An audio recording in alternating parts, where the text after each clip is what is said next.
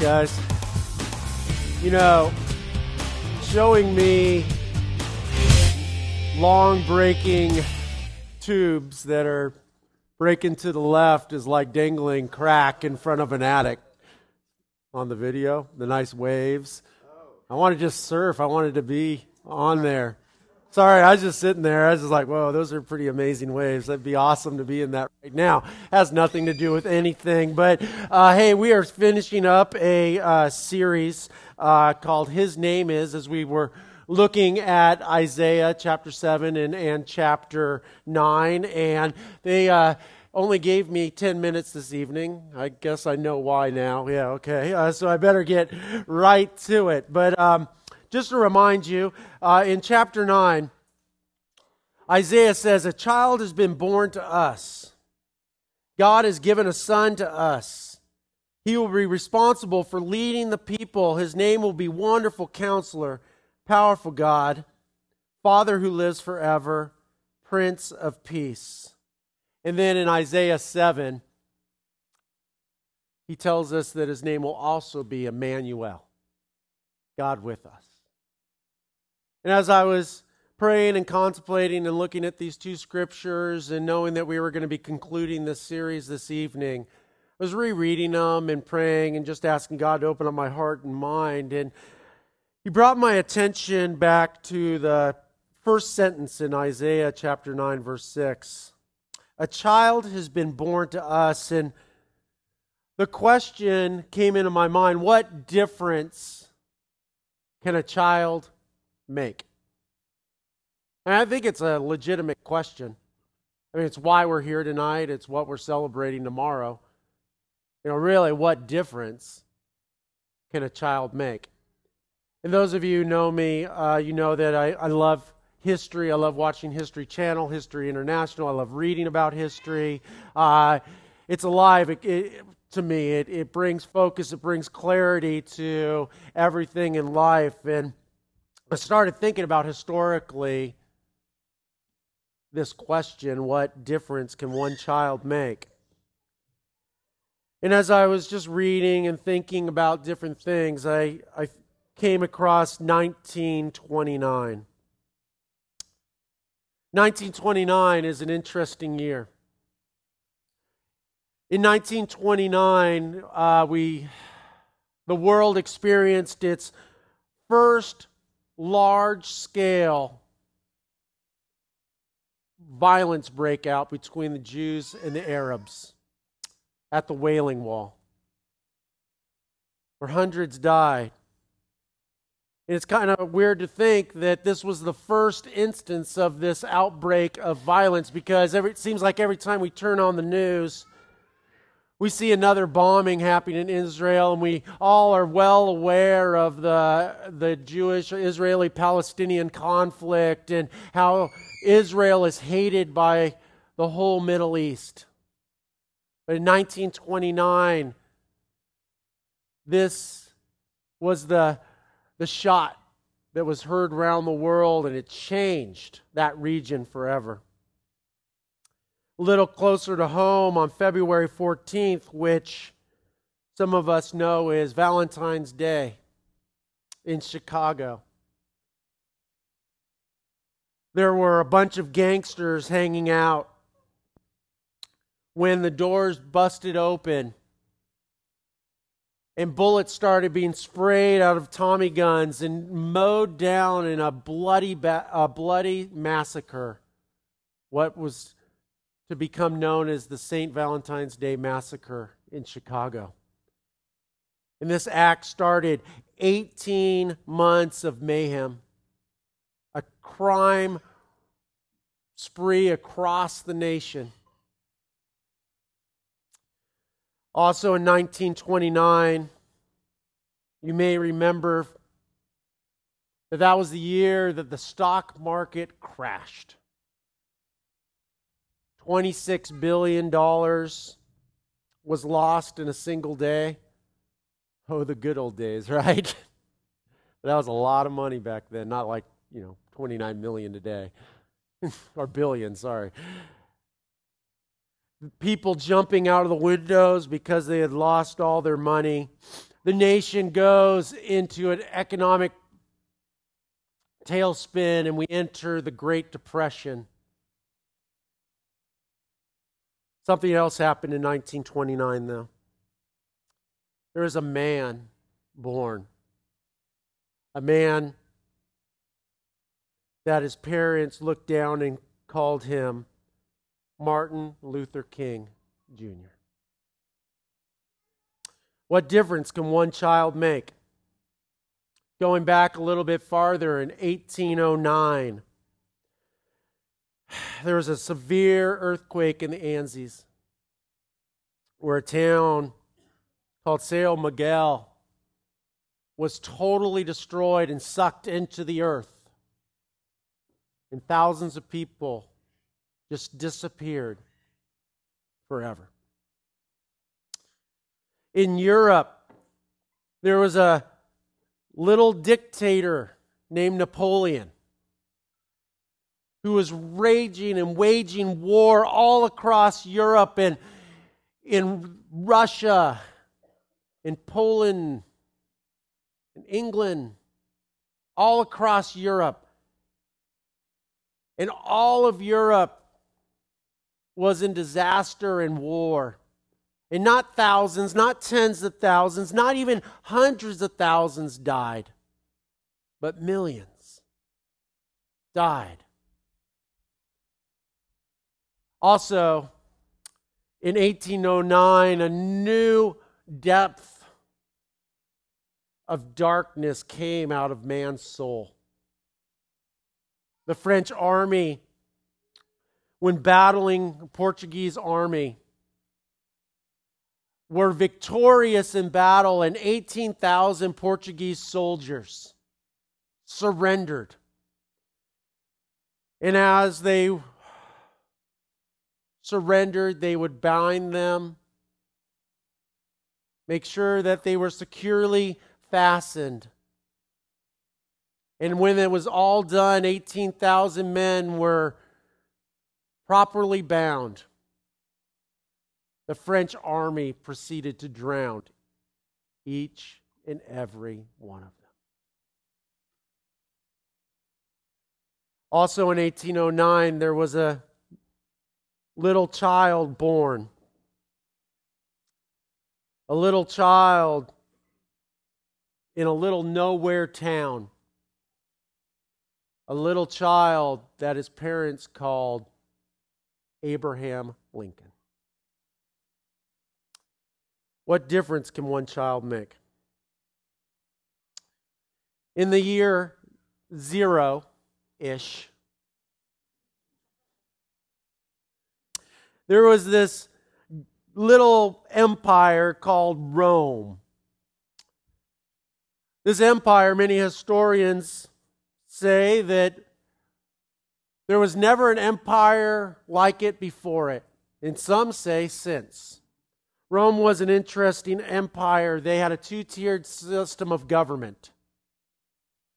They had the Roman government and the Roman citizens who were overseeing the whole empire. They had an emperor who was a dictator. And many emperors were insane and caused the world so much brutality. But the interesting thing about the Roman Empire is they had a two-tier system of government. You see, when they would conquer a people, they would find rulers who would rule in Rome's name. People who were local, people who were native, people who knew the landscape, people who knew the people and the customs that they were going to be ruling. And when the Roman Empire conquered Israel, they put into power a king named Herod the Great. Now, it depends on your definition of great, but Herod was a mass murderer. He was insane with jealousy. So insane that he actually killed both of his sons because he was afraid that they would try to rise and take his throne from him. So ruthless was Herod that the Roman Empire eventually removed him from power, but not before he could tear Israel apart. And the Israelites, the Jewish people, they broke off into different ways, as many oppressed people do. And they dealt with their oppression and their plight and their anguish and their pain in different ways. There was one group of Jews that were called the Zealots. And Zealots were essentially the insurgency of the day. And they had vowed never to help the Roman Empire in any way, in any time that they could make the Roman Empire suffer, they would take it. They were dedicated to overthrowing the empire. There was another group that was very different than the Zealots. They were called the Sadducees. The Sadducees were dealing with their problem as an opportunity to sell out their fellow countrymen, their fellow Jews for a profit. They figured, you know what, we're going to be an occupied people, we might as well make the best of it. And we will leverage everything we can and work with the Roman Empire so we can make our lives better, even if it was at the expense of their fellow Jews. And then finally, there was a group called the Pharisees. And the Pharisees had elevated the law of God to their God. They decided that how they were going to deal with their oppression, deal with their pain, deal with their emptiness, deal with their captivity and occupation was to be put under the heavy burden of the law.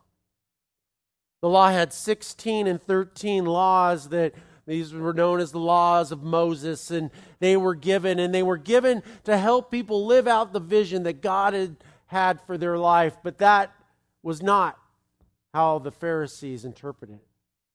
And not only did the Pharisees have this strict interpretation of the law, but they also tried to put that strict interpretation on everyone around them. And essentially, what was given to them to help them become closer to God, they had perverted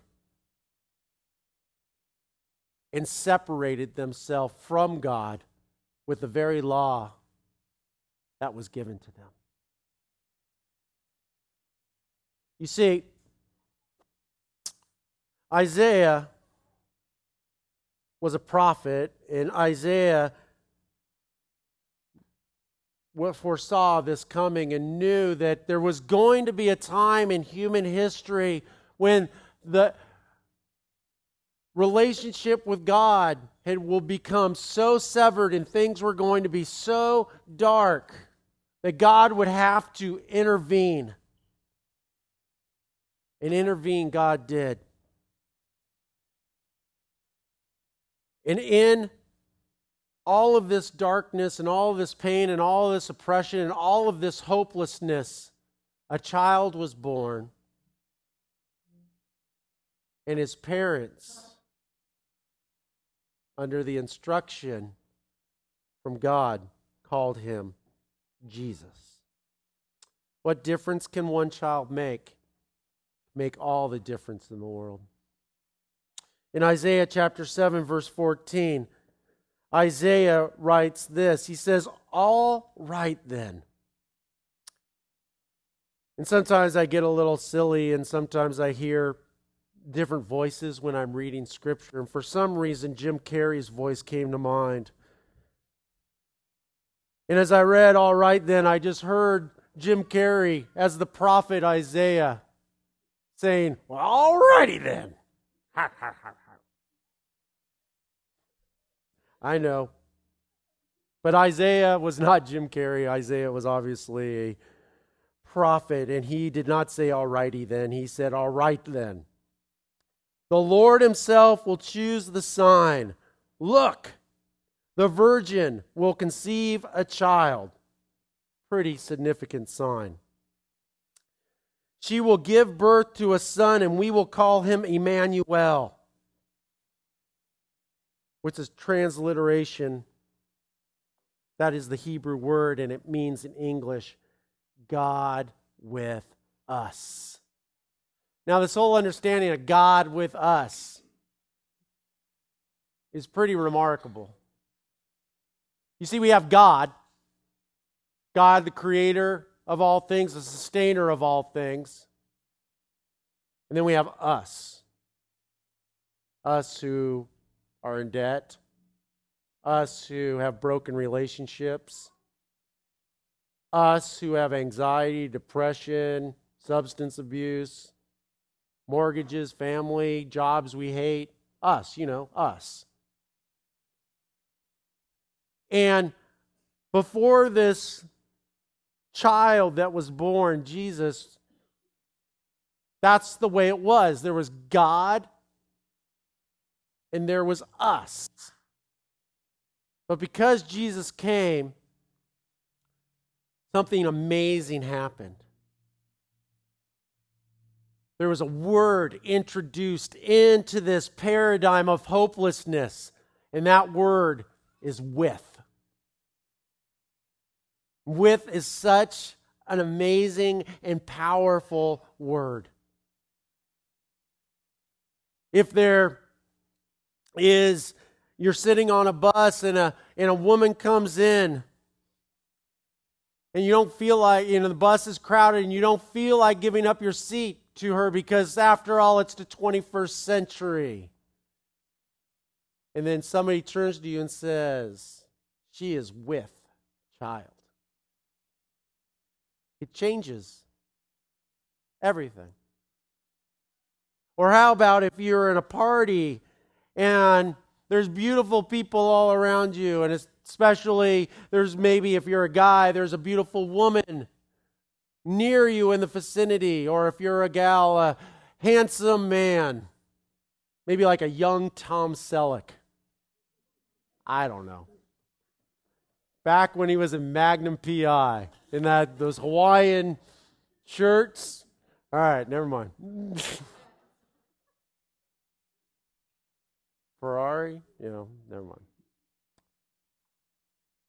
But if all these people are just at the party and you're just at the party with them, there's no significance. But what if you get to say, she or he is with me? It changes everything. Probably the most significant one, the closest one that I can get to Emmanuel is this one. I will have pie with ice cream. It changes everything. Pie is good, but pie with ice cream is dang near sacred. It's as close as you could get. Pie with ice cream. Emmanuel. Before Jesus, there was God, and there was us. But because of Jesus, we have the with. God with us. He is with us. And God gives us the opportunity to choose if we will be with Him. Let's pray. Dear God, thank you for being with us. Such a powerful concept.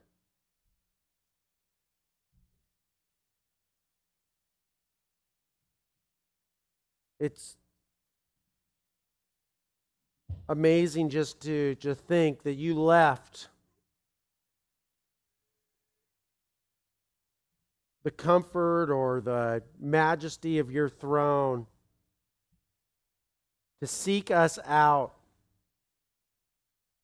to reestablish the severed relationship, understanding that we had no possible way of ever being with you outside of you coming and being inside and with and amongst our condition. God, I just pray that we do not miss the majesty, miss the significance of you being with us. But God, I also pray that we choose to be with you. I love you, Lord.